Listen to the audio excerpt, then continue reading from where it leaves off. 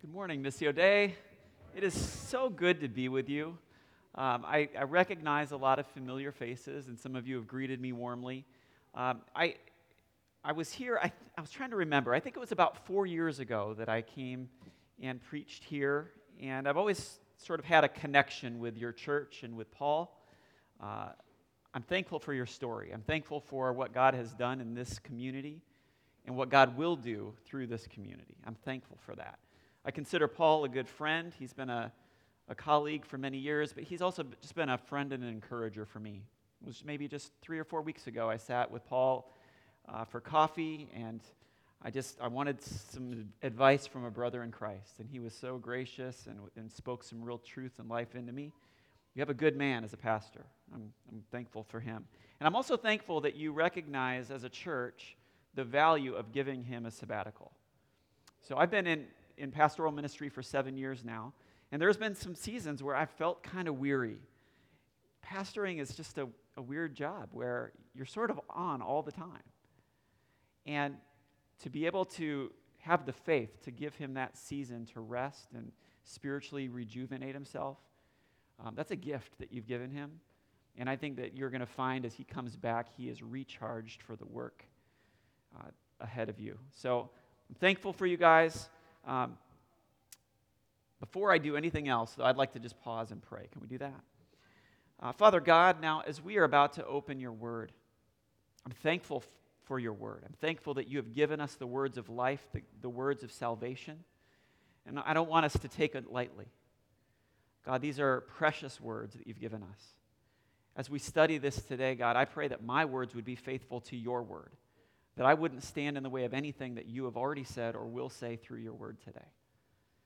God, I pray that you'd give us attentive hearts to hear what you have to say, that you would encourage us where we need to be encouraged, that you would rebuke us where we need to be rebuked, that you would have your way with us today. In Jesus' name, amen. I'm going to invite you to stand for the reading of God's word, and this will be a short one. We got one verse today. Can you handle this? One verse. You'll find this in Acts 1:8. But you will receive power when the Holy Spirit has come upon you, and you will be my witnesses in Jerusalem and in Judea and Samaria and to the ends of the earth. This is God's word. You can be seated.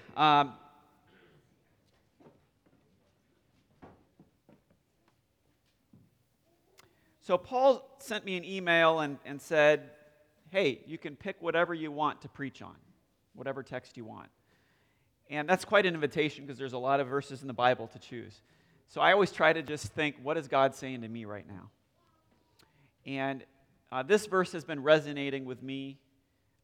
I've studied this verse somewhat recently. I preached on this verse about 3 or 4 months ago, and God has continued to kick me in the butt with this verse. And I figure it's best to speak out of my heart. And maybe it will connect with you guys.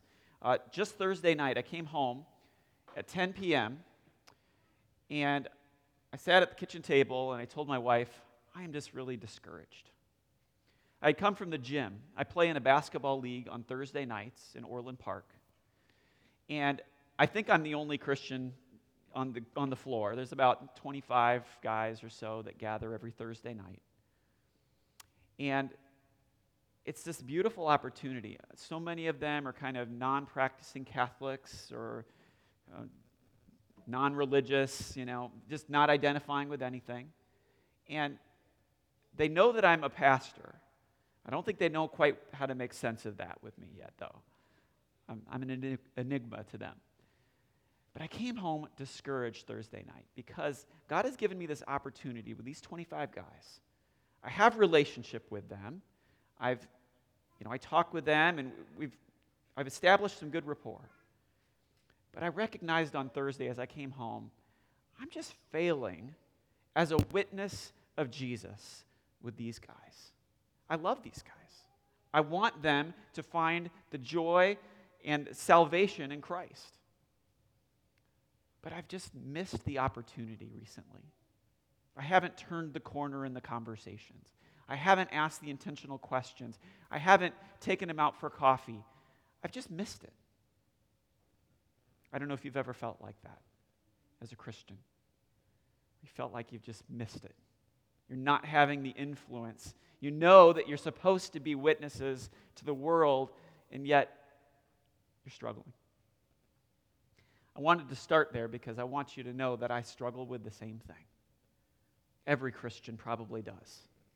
I think every Christian knows that we're supposed to be witnesses, right? Do you know this? You know that we're supposed to share Jesus with others, right? Yeah, I know that too. Somehow it didn't connect on Thursday night. Reality is every Christian struggles in some capacity with this command of Jesus to be witnesses to the ends of the earth. And I would guess that for almost every one of us, there's one word that stands in the way of us living this out. Do you know what word I'm thinking of? Bingo. Fear. Why don't we share the gospel? It's fear. All kinds of fears. When I think about being a witness of Jesus, a lot of things kind of pop in my mind. One of the first things that comes to my mind is my college years on the campus of Northern Iowa University. A couple of times a year, this guy would show up at the student union. We called him Brother John. I don't actually know what his name was. And he would come and preach fire and brimstone and tell everyone they were going to hell. Everyone made fun of this guy. They thought he was weird, and I don't think anyone met Jesus through him. But that's one image that comes to my mind when I think about being a witness to Jesus. These negative experiences that I've had. Maybe it's the guy with the megaphone on downtown Chicago streets preaching fire and brimstone.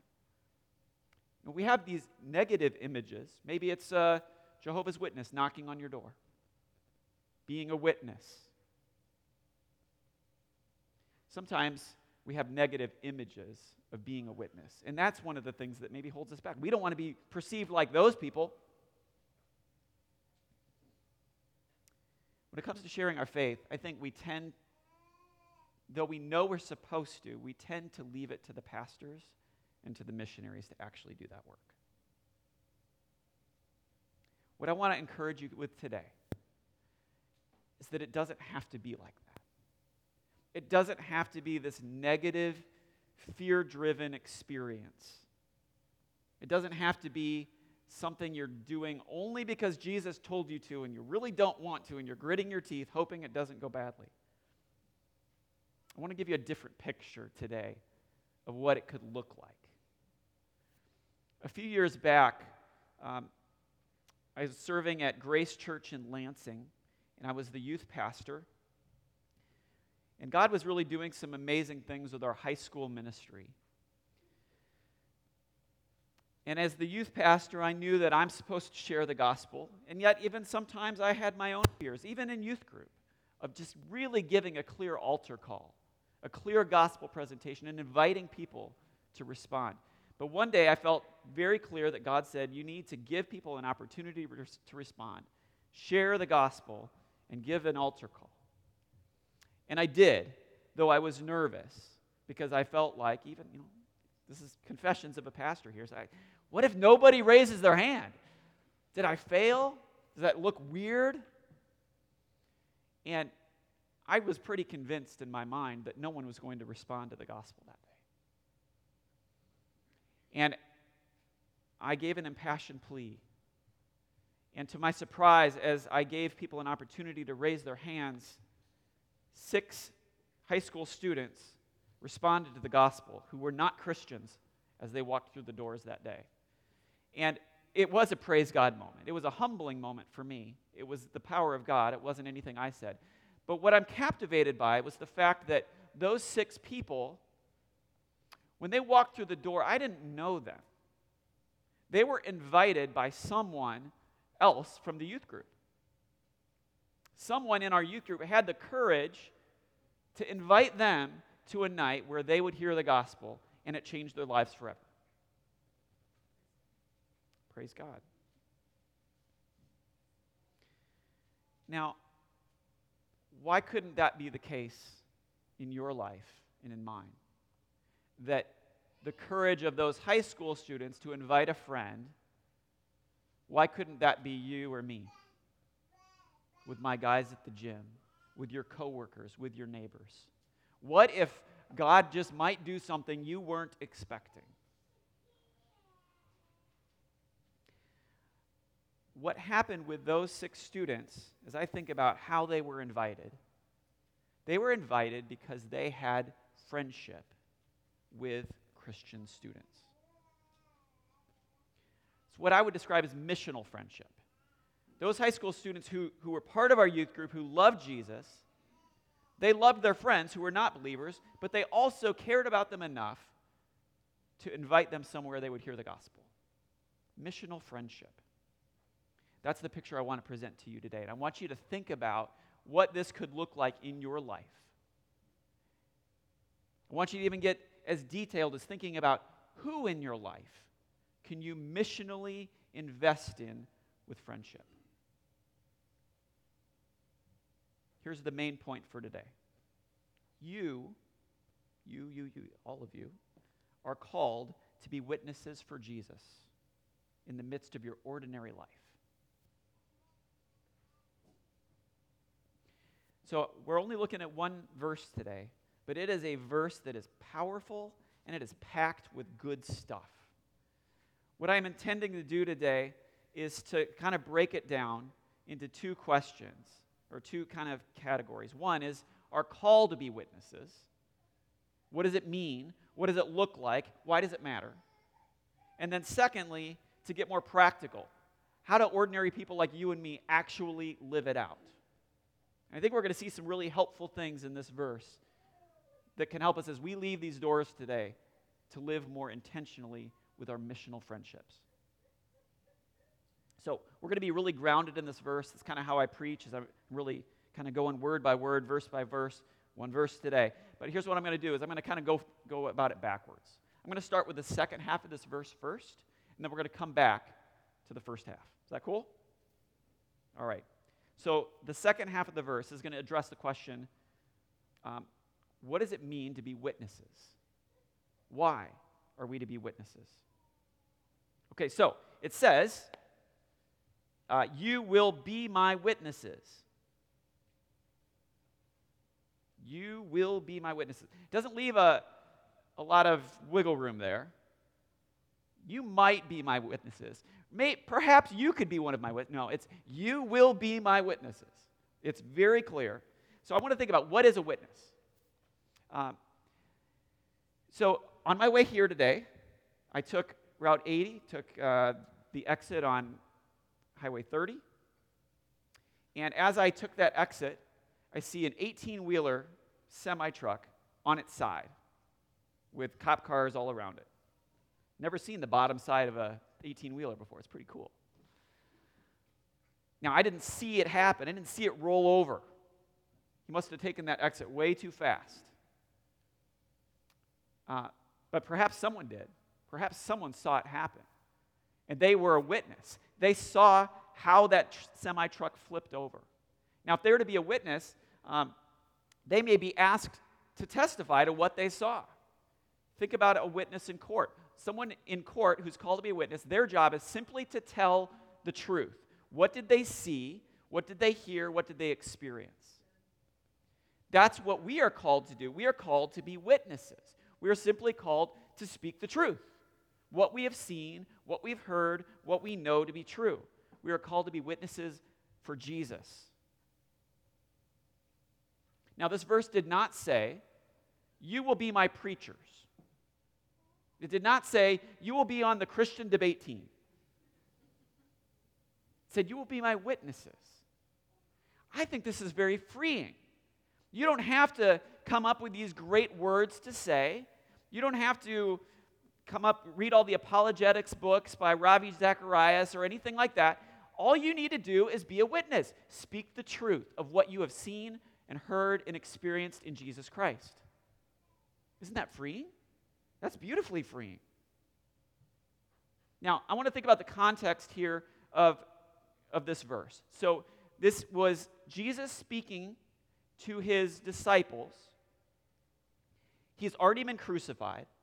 He's already risen. He's already appeared to 500 people who have seen him, who have touched his hands, his side, and his feet. They are actual eyewitnesses.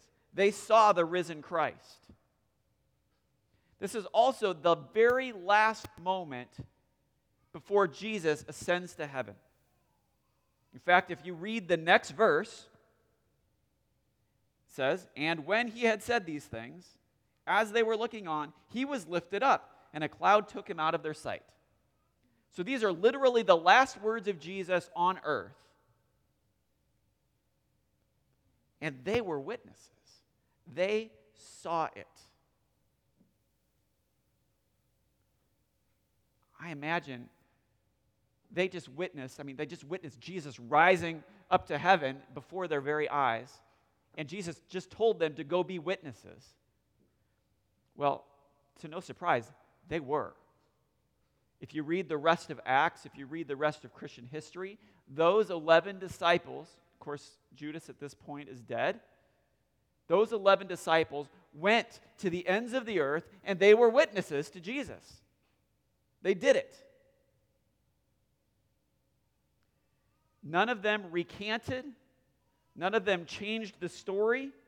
Under tremendous pressure, loss, even death, they remained witnesses to what they had seen, heard, and experienced in Jesus.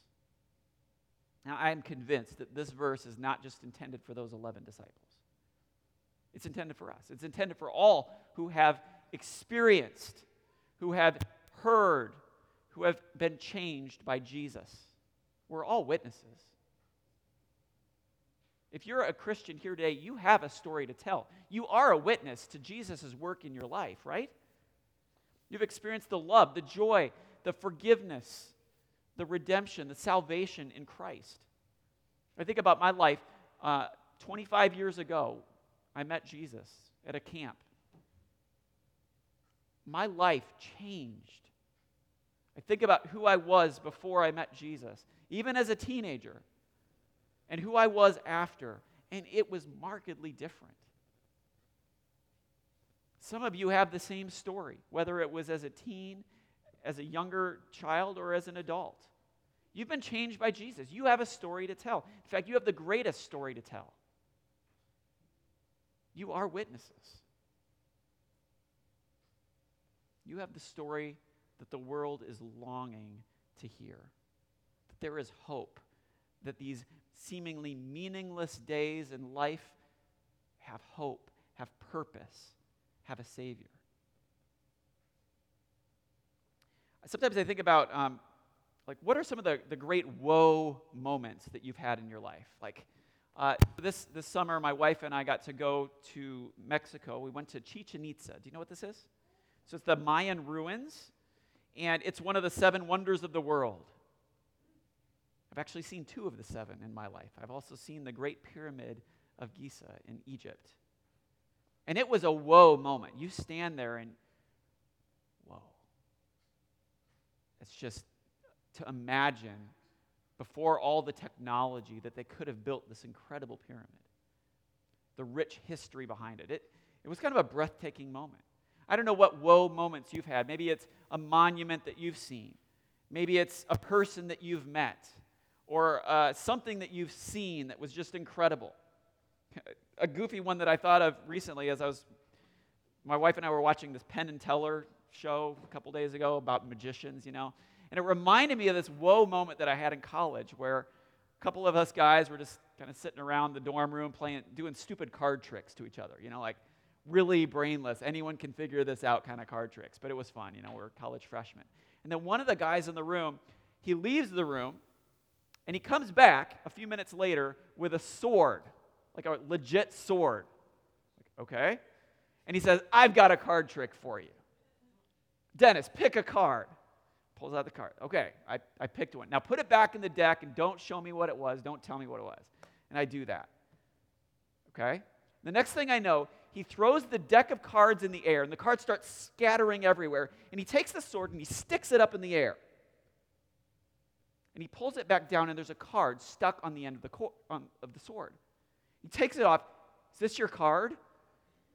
We're like, what? Whoa, did you see? I mean, we could not, it was the card.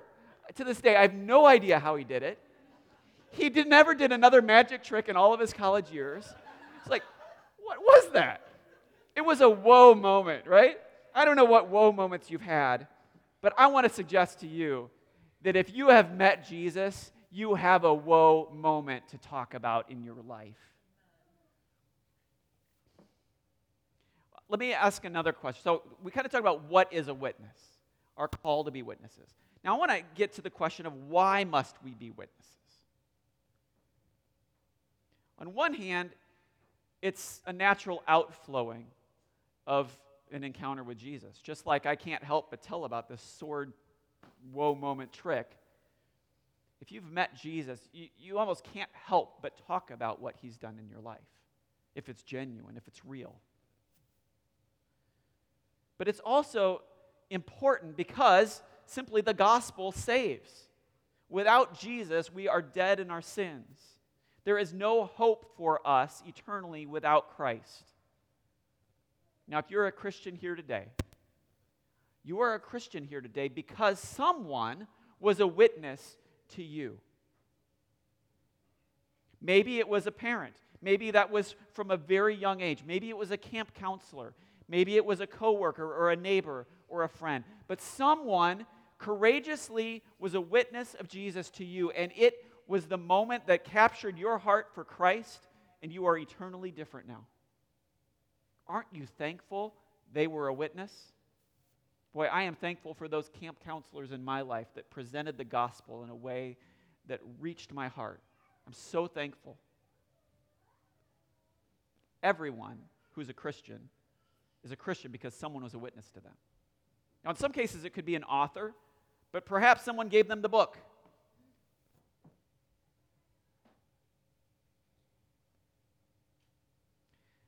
I'm sure all of us who have been walking with Jesus for a while know the Great Commission.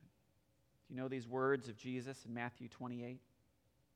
Go and make disciples of all nations, baptizing them in the name of the Father and the Son and the Holy Spirit, and teaching them to obey everything I've commanded you. Most Christians know these verses. But I want us to think about what's at stake. What if we ignore Jesus' command? What if we don't go make disciples? What if we are not witnesses to the ends of the earth? To our friends? To our basketball buddies? What if we don't? There is eternal consequences, right? Our obedience to Jesus in this command, it is a matter of life and death. Now, sometimes people wonder, why couldn't God just reveal himself to everybody so we don't have to go be witnesses? Couldn't God just come down and change people's hearts? Or couldn't Jesus just come back now and start knocking on doors himself? And of course the answer is yes, God could make everyone believe. But that's not what he said in his word that he's going to do. Instead, he said that we will be witnesses. That we are the way that he is going to save those who will be saved. It's through us. There's no plan B that God gives us in this book. We're it. That's a scary thought.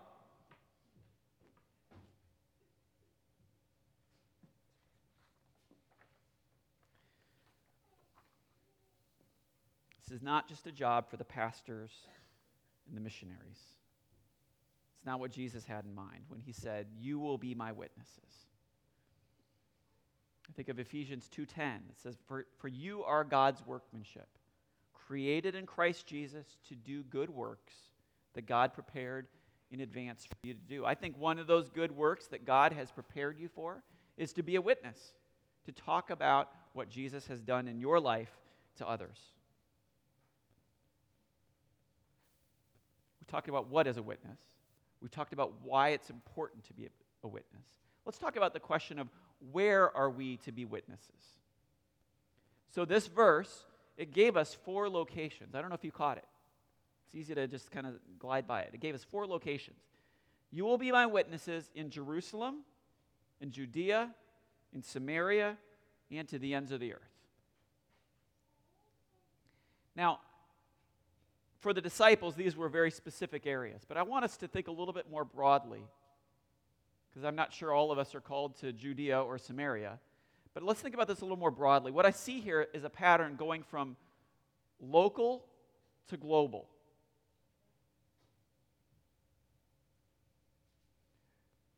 Let me start with the ends of the earth, the last one that Jesus says. The more global view of being witnesses. For the disciples, when they heard these words, that meant that they would go to distant lands, to the ends of the earth, to places unknown to them, and they would be witnesses. For some of them, that meant they went to Rome, to India, to Africa. Unreached people. And they did. They went. And they were witnesses to Jesus, for Jesus. Now, for you and me, the ends of the earth, it can mean a lot of things. I think of Revelation 5, where the Lord tells us that every nation and every tribe and tongue will confess that Jesus is Lord.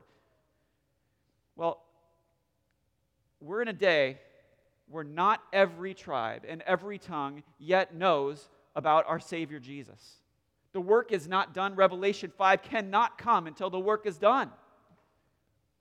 I think about my aunt and uncle, Barb and Tom Needham. Grew up in rural farming Iowa. Met Jesus and felt called to go to the ends of the earth and be witnesses.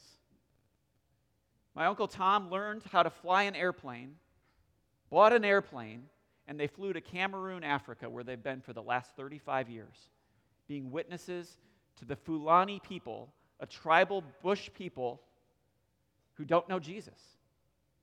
They have learned the language. They have successfully translated the Bible into the Fulani people's language. They have built churches. They have raised up pastors.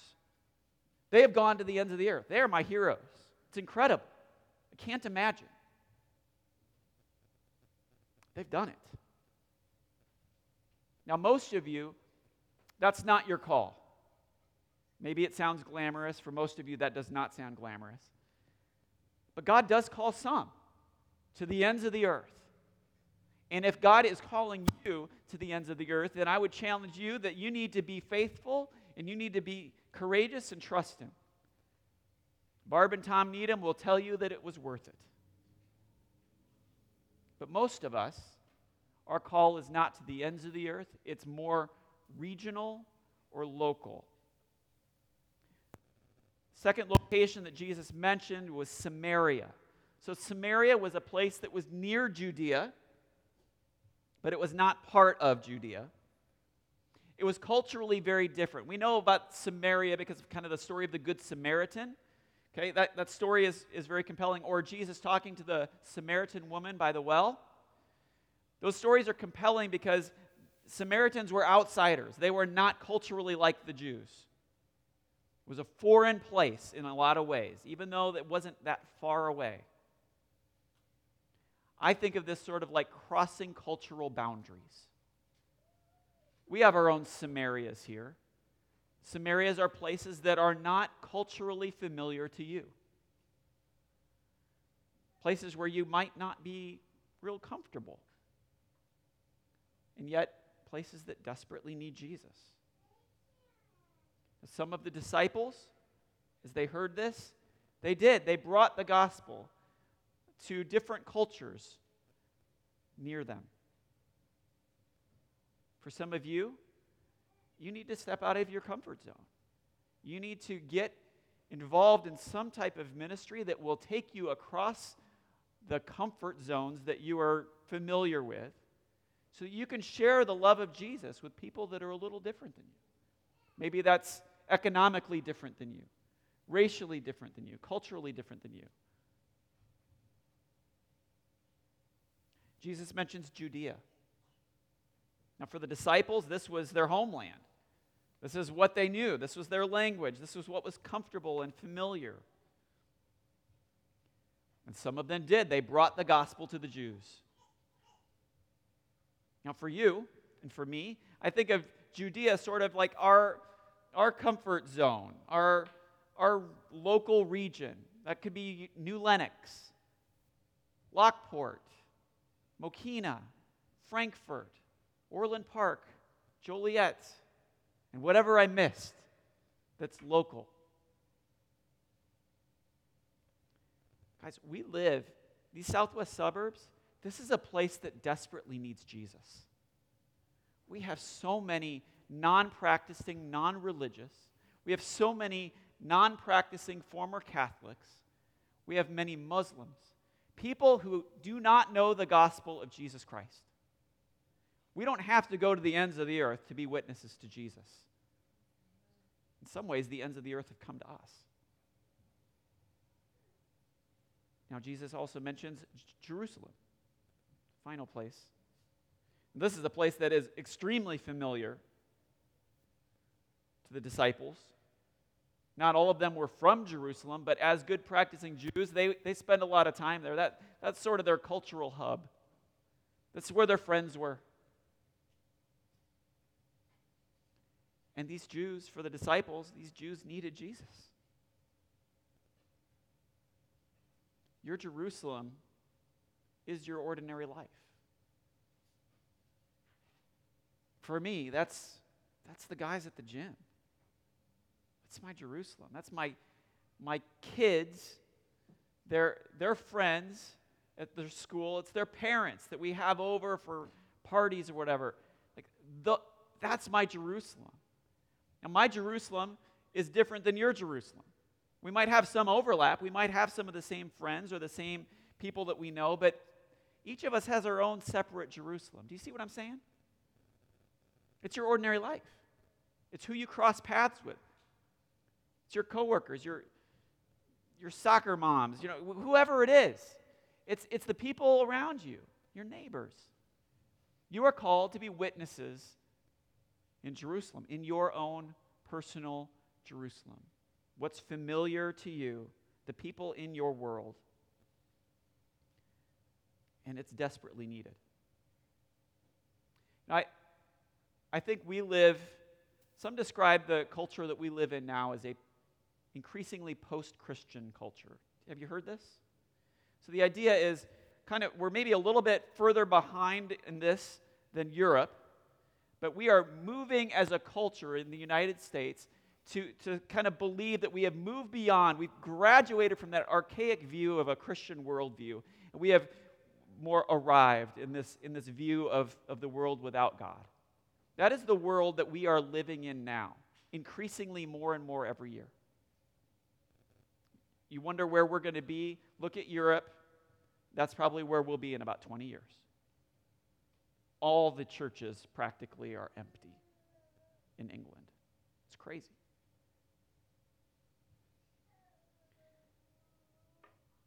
We have work to do here in our own Jerusalem. This was made very evident to me in a powerful moment that has it still impacts me now. I did a mission trip to Kenya, Africa in 2004 and 2005. In 2004, my first trip to Kenya, I'm being a good Christian. I'm taking the gospel to the ends of the earth, right? I'm flying back by myself, and I'm one of these guys that you don't want to sit by me on the airplane because I always strike up conversations. If you want peace and quiet, don't sit by me. But I love meeting new people and hearing their stories and just seeing what God's going to do with it, So I'm sitting next to this man from India, older man, probably in his early 80s. And he speaks English a bit, though I kind of have to work to understand him. But as we begin talking early in the flight, it is evident quickly that he's a Christian. It's more evident probably than my own speech. I mean, he is talking about Jesus nonstop. And at one point I asked him, what are you coming to America for? He said he's coming to be a missionary, to bring the gospel of Jesus to a lost people in America. The very nation that we sent missionaries to 100 years ago is sending them back to us now. We need Jesus here. We need to be witnesses here. I don't need to go to Kenya to be a witness for Jesus.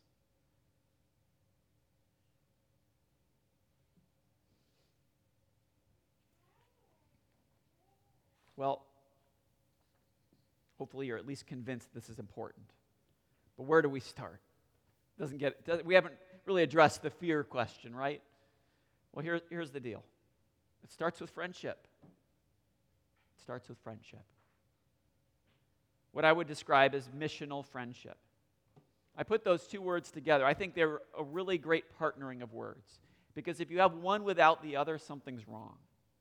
Okay, so like if you have mission without friendship, then you are simply making someone a project. You're trying to convert them. You're talking at them. They're your mission.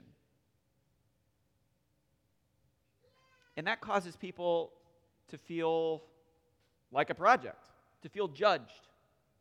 Doesn't go so well. But if you have friendship without mission, as a Christian, then you kind of have a compartmentalized life. You have your Christian life, your church Sunday Christian life, but then you are with your friends, and there's no sense of mission whatsoever. Jesus is kind of out of the picture. That's why I came home so struggling on Thursday, as I felt like that was my life that Thursday. I was all friendship and no mission. And if that's where we're at, we're really insincere. We're almost two different people. We're insincere and we're being disobedient to what Jesus has said. In fact, we're even being unloving, because if we actually care about these friends and we don't bring them the most important truth that will change their eternity, what kind of friends are we? I think we have to evaluate our friendships and kind of honestly ask, do they have both? Is there a sense of mission, but is it grounded in true friendship? All right, so what do we do with this whole fear question? I think we have all kinds of fears. Let me just name a few and see if any of these identify with you. Fear of not knowing what to say.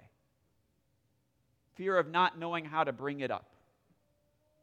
Fear of making things awkward. Any of these resonating so far? Fear of messing things up. Fear of pushing someone further away from Jesus. Fear of being judged by them. Fear of causing someone else to feel judged by us. Just to name a few. Jesus said quite a bit about fear. How do we overcome our fears? I'll tell you what, this is where I think the first half of this verse is so powerful. Said we're going to kind of start with the second half and then come back to the first. Here's what the verse says. But you will receive power when the Holy Spirit has come upon you. You have the power of the Holy Spirit with you if you're a Christian. So really the second part of this verse hinges on the first part. Us being witnesses depends on us having the power of the Holy Spirit in us to do something that we can't do on our own, that we can't seem to overcome with our own fears. We don't have to, because we have the power of the Holy Spirit. That's what compels us to go. It's not like, it doesn't say you might receive it. It doesn't say if you do the right things you'll receive. It says you will receive the power of the Holy Spirit. It's a non-negotiable. Man, can you be an extraordinary, powerful witness on your own? I don't know. But you can with the Holy Spirit's power. That is so encouraging to me. Now, again, I think about these disciples who heard these words, who were eyewitnesses. I want to take you back to something that Jesus said to them in Luke chapter 8, or chapter 12. Listen to what Jesus says. And I tell you, everyone who acknowledges me before men, the Son of Man also will acknowledge before the angels of God. But the one who denies me before men will be denied before the angels of God. And everyone who speaks a word against the Son of Man will be forgiven. But the one who blasphemes against the Holy Spirit will not be forgiven. And when they bring you before the synagogues and rulers and authorities, do not be anxious, do not be anxious about how you should defend yourself or what you should say. For the Holy Spirit will teach you in that very hour what you ought to say. Think about how freeing this is. That addresses so many of our fears. Well, I don't know what to say. Well, Jesus said, you hear the promise that Jesus gave you? The Holy Spirit will give you the words to say. You don't have to come up with it. This is freeing. Jesus addresses so many of our fears in these promises right here. The Holy Spirit is with us. It isn't on you. Well, did the disciples take this to heart? We're reading Acts 1. If I just turn to Acts 4, a few moments later, listen to this scene. On the next day, the rulers and elders and scribes gathered together in Jerusalem with Annas the high priest and Caiaphas and John and Alexander and all who were in the high priestly family. And when they had set them in the midst, they inquired, by what power or by what name did you do this? Then Peter, filled with the Holy Spirit, said to them, rulers of the people and elders, if we are being examined today concerning a good deed done to a crippled man, by what means this man has been healed, let it be known to all of you and all the people of Israel that by the name of Jesus Christ of Nazareth, whom you crucified, whom God raised from the dead, by him this man is standing before you well. This Jesus is the stone that was rejected by you, the builders which has become the cornerstone. And there is salvation in no one else, for there is no other name under heaven by which men must be saved. Now, when they saw the boldness of Peter and John, they perceived that they were uneducated, common men. They were astonished, and they recognized they had been with Jesus. Shortly after, when they are ordered not to continue to speak about Jesus, they say, we cannot but speak of what we have seen and heard. Under great pressure, here's my point. Jesus promised the Holy Spirit will give them the words to say. He gives that promise to you. The disciples did it. They went out and were witnesses. They trusted God, and the Holy Spirit gave them the words to say. People saw it, said, these are just ordinary, uneducated guys. How are they able to say all these things? And they saw the power of God. See, when we actually trust the Lord and kind of depend on his power to be witnesses, people are going to see that. They're not going to be impressed by us. They're going to be impressed by him. To me, all of this is so freeing. It's so encouraging. It takes away a lot of the fear and the anxiety and the frustration and the disappointment that I have as I look back on my life in the ways that I haven't lived this out. It's because I've been trying to do it myself.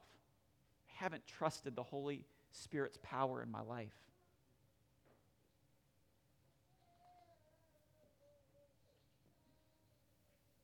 You don't have to come up with the perfect words. The Spirit is guiding you. I wonder sometimes if,